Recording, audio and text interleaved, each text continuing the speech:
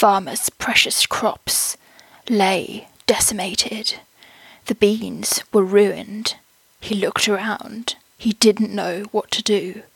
The leaves, flowers and stems looked like skeletons, and he gazed at the ruined crops and gasped in horror. What could he do? Who was responsible? And then he saw a big orange beetle munching its way through his soybeans. They are black, they are red. If you're an aphid, you are dead. Ladybirds, ladybirds.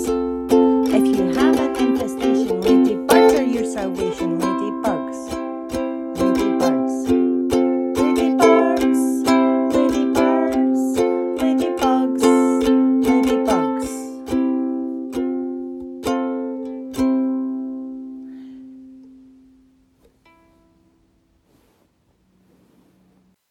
Hello and welcome to episode 45 of Hindwings and Bloodlust, a podcast about ladybirds and ladybugs around the world. I'm your host Rachel. Now, I'm really sorry about this being the first episode I've done in quite a while. I've actually had to re-record this episode. Something went wrong with the sound, I'm not entirely sure what really. But there's going to be more coming up, but it's going to be quite sporadic for a while, I'm afraid, and I'm not going to be able to do it that regularly for the time being. But when I do get back, I have got some exciting stuff planned, more interviews and that sort of thing. But, it probably won't be for a while. My podcast recommendation for this week is Gardeners of the Galaxy. I discovered the show last year, and if you followed the whole situation with Richard Branson, Jeff Bezos and Elon Musk, you'll know there's a lot more interest by many people, especially sort of horrendously rich billionaires, really, around going into space. And this podcast is all about gardening and plants in space, and they talk about bees and pollination, space chilies and their genetic adaptations, and tomatoes, to name a few of the sort of organisms that make their way up there. And the show also features interviews with astronauts and people who have actually been up there, or are there at the moment, and it's got a really lovely host too. So, if you're a fan of this show, you probably really like ladybirds. They're very pretty, they're very docile the way they just crawl onto you, and most of all, they do get rid of aphids and other pests very effectively in the garden. They get rid of scale insects from farmers' crops, and the list goes on, and they're known as a beneficial insect. And even if you do get a non-aphid eating or pest eating ladybird, they can be effective in other ways, for example, getting rid of fungi, eating weeds that are not wanted, and just basically being good. When you see a ladybird, you want to see it. But there are some ladybirds that if you see them, you would not be very ecstatic to see. In fact, they are very unbeneficial, and instead of aphids having a nightmare, you will have a nightmare and your plants will have a terrible situation on their hands, and today's ladybird is one of them. Don't be fooled by the way it looks. This ladybird is one of the most serious pests in the USA and Mexico. And if it turned up in the UK, which hopefully it won't, you'd be obliged to report it to authorities, whether that's DEFRA or Environmental Health, or if you're listening from outside the UK and it turned up there, you would have to tell whoever is in charge of dealing with pests, dealing with sort of notifiable pests in your country. It is the Mexican bean beetle, Epilachna varivestis. Other names for it include the soybean ladybird or the bean lady beetle. And it's also been known by a few scientific names, including Epilachna corrupta, which is quite a apt name for the ladybird. This is one of the Epilachnae subfamily of ladybirds. The only other time I've talked about a ladybird from this group was episode 8, the 24 spot. And recent studies suggest that the 24 spot might not actually even be a proper member of this group, might not actually be that closely related at all. And with one or two exceptions, this group of ladybirds differ from other members of the Coccinellidae in one important respect. These ladybirds eat plants. There are a few members of the Epilachnae with a more varied diet, eating fungi and that sort of thing, in that case they would have re-evolved the ability to eat other things apart from plants, rather than eating different diet all along. But this does not include the Mexican bean beetle. The eggs of the Mexican bean beetle look like normal ladybird eggs. If you've ever seen ladybird eggs, apart from the Chilocorinae, which usually lay their eggs singly, and certain species of inconspicuous ladybirds, they are large, yellow with a slight tinge of orange. So, unfortunately, this means that the Mexican bean beetle's eggs look exactly the same as any other ladybird, so if you find it on your plant, you will not be able to tell the difference. They're about 1.2 millimeters tall, and they are laid in clutches of between 40 and 75 eggs each. In total, 500 to 600 of them might be laid on one plant, which, as we will go on to see, is not a good thing. When the larvae hatch, they are yellow, soft-bodied and covered in small dark spines, giving them a fuzzy appearance. They won't be longer than around 1.6 millimeters long when they're just out of the egg, but they do grow very rapidly. And in the final instar, which is the final stage before it becomes a pupa, the larvae are between 6 and 9 millimeters long. The pupa is a bit smoother and lighter in colour, although still with some small hairs, and the skin of the larva is at the base of the pupa. All of this makes it very difficult for predators and parasites to gain access to the pupa and eat whatever is contained in there. The adult Mexican bean beetle can vary in colour from bright red to rusty brown and even yellow. When it first comes out of the pupa, like many ladybirds, it's a different colour and takes a while for it to sort of develop its spots and all of its markings. And in this case, when it hatches out from the pupa, it's usually a straw or creamy yellow colour. The number of spots varies, but it's usually around 8 spots on either side. The spots vary in size quite a lot, and sometimes the spots can be merged. The spots are arranged in horizontal rows along the ladybird's back. On the first 2 rows from the ladybird's head, there are 3 dark brown or black spots each, but then, on the last row, there are 2 spots. And on the row of spots closest to the ladybird's head, they form a sort of a zigzag pattern. The legs of the beetle are dark orangey brown, and, like the larva and the pupa, there are fine hairs all over its elytra and pronotum. And this is a common feature for the Epilectinae ladybirds. The 24-spot and the Bryony ladybird also have got fine hairs all over their bodies, which is thought to be sort of like a safety thing, to prevent predators. So, unlike many ladybirds, the male and female Mexican bean beetle are sexually dimorphic.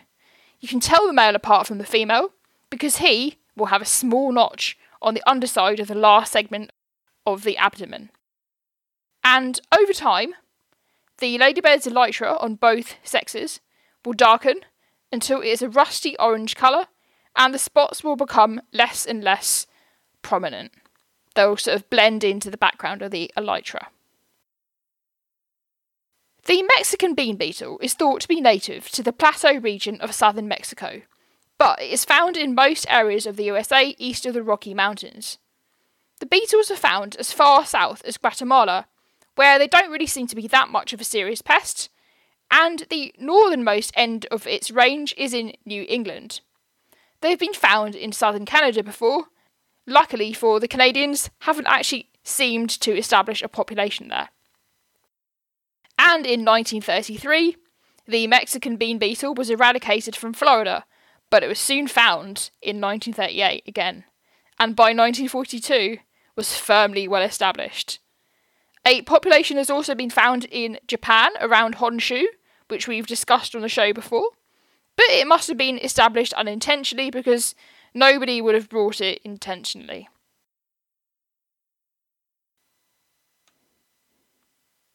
So, why is the Mexican bean beetle a pest? What's the problem with it? As I've already mentioned, the ladybird eats plants rather than aphids, other pests or fungi. And if you're unlucky enough to have 500 to 600 of them on your beans, they can devastate your plants. Like other members of the Apalachenae, they feed by scraping the surface of the leaf with specially adapted mouthparts, rather than biting through it like a caterpillar would or sucking up the sap like an aphid.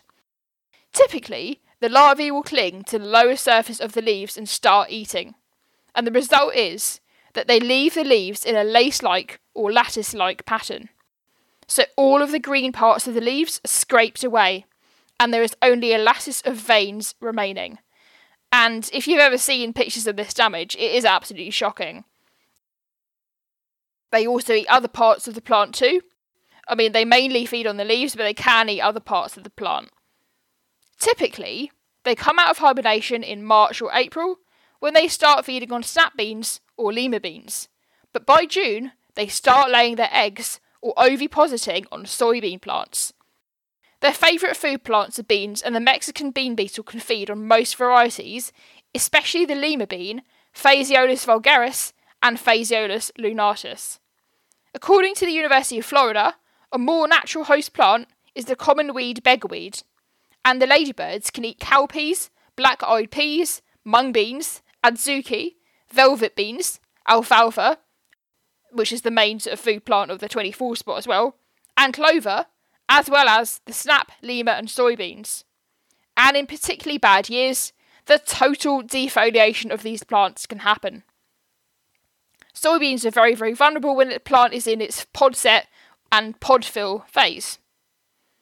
After the lower surface of the leaves is damaged, the upper surface will also dry out and the plants will really look in a bad way. And given that these ladybirds are sort of feeding mostly sort of like in the southern USA and places where it gets very hot, when the plant dries out, this is even worse news, I'm afraid. And I've given a link in the show notes so you can all see how bad it can actually get. Typically, the larvae do much more damage than the adults, and they can also eat the flowers and seed pods of the plants as well as the leaves. It's worth mentioning as well that with many ladybirds, when the time is coming when they need to start to think about overwintering, they'll go for less damaging food like pollen, nectar and more sugary food. So they're not just feeding on beans all the time. When it gets to sort of the time when they need to think about hibernating, they will start going for the pollen and stuff.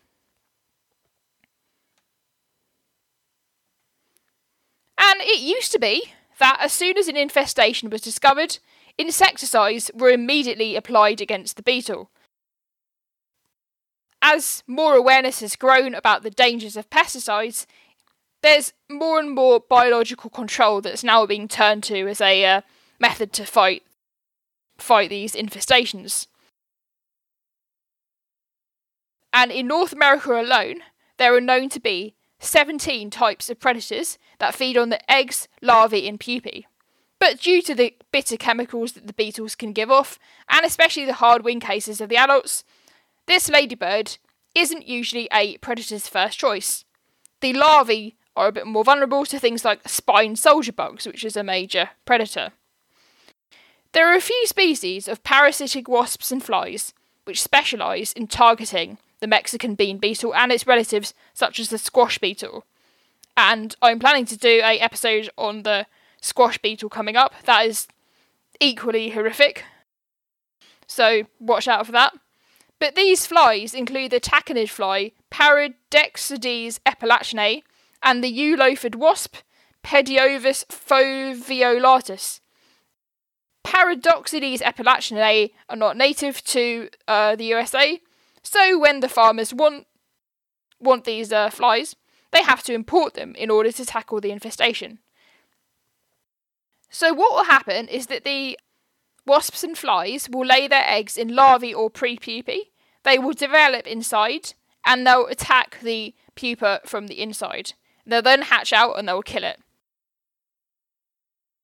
That might actually sound a bit horrible, but the wasps do serve a purpose. They're actually pollinators as well. They're good for plants in more than one way. Although their lifestyle is a bit gruesome, they're food for other things, and they are part of the ecosystem. Like, we're not just using these wasps just to have our way and grow lots of beans.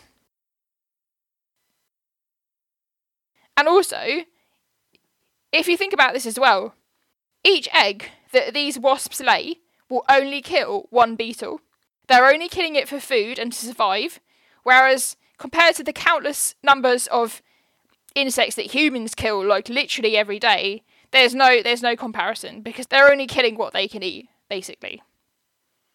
There are a few varieties of soybeans that are resistant to the Mexican bean beetle. They'll either harm them, or they'll avoid. And so, of course, with any pest, including aphids and scale insects, the healthier the plant is, the more likely it is to withstand attempts to eat it and put its own chemical defence up. So if a plant has already got a problem, the problem is just going to keep on getting worse. Nonetheless, lima beans do tend to be less preferred than snap beans, and out of all the different types of snap beans that there are, wax beans are the most susceptible to the Mexican beetle infestation.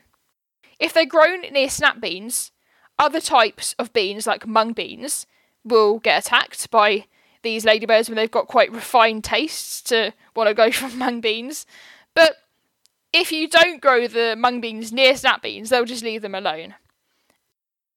So that's the trick, don't grow snap beans near anything, I suppose. And if more than 10 to 20% of the leaves are damaged, then this will affect the number and quality of beans that are produced from each plant. A 1950 study in Canada found that cold temperatures, especially prolonged, were often fatal to the Mexican bean beetle, especially if they occurred over long periods and affected younger stages such as the pupae, larvae and newly emerged adults. For example, a temperature of 0 degrees Celsius or 32 degrees Fahrenheit, when it is maintained for 12 days, was fatal to all pupae. At the time when the study was carried out, these beetles were only present in small areas and didn't cause much damage to the beans. But with warming temperatures, this sort of heightens their survival chances, and it changes their behaviour, their reproductive fitness, and the likelihood of these beetles to survive the winter. So, with climate change, there is more of a distinct possibility of it becoming an even worse pest than it is now. It is estimated that Mexican bean beetles are the primary defoliator of dry beans, or Phaseolus vulgaris, in the Midwestern USA. Dry beans are thought to be able to tolerate a population of between 12 and 20 Mexican bean beetles per plant, without significant loss to the yield of the crop. But this also depends on other factors like temperature, humidity, quality of the soil, and other pests affecting the plants. Another study in Wyoming found that pinto bean plants that were deliberately infested with Mexican bean beetle larvae can only sustain between 1 and 1.5 larvae on average per plant without affecting the crop yield. If there's more than one, you can't just leave them to it, you've got to do something about it. Another way in which the ladybirds can damage beans is that they can transmit mosaic cowpea virus. This virus is found to be transmitted at equal rates by both adults and larvae. The symptoms of the virus include discoloration of the leaves, a mosaic-like appearance, mottling, yellow spots, chlorosis of the veins, or the veins becoming discoloured, and deformation of the leaves. The virus also affects the growth of the plant, and can result in dwarfing, or the plant not growing to a normal size. And if all this sounds terrible, then it is terrible, but don't worry, humans can't get it, only plants can get it. But if your plants do get it, and your crops fail as a result, and they all get sick and they all get this terrible leaf discoloration virus, it can be very bad and can affect your food supply. You might be tempted to ask yourself at this point, is there actually anything good about the Mexican bean beetle? And for most of history, the answer has been thought of as no.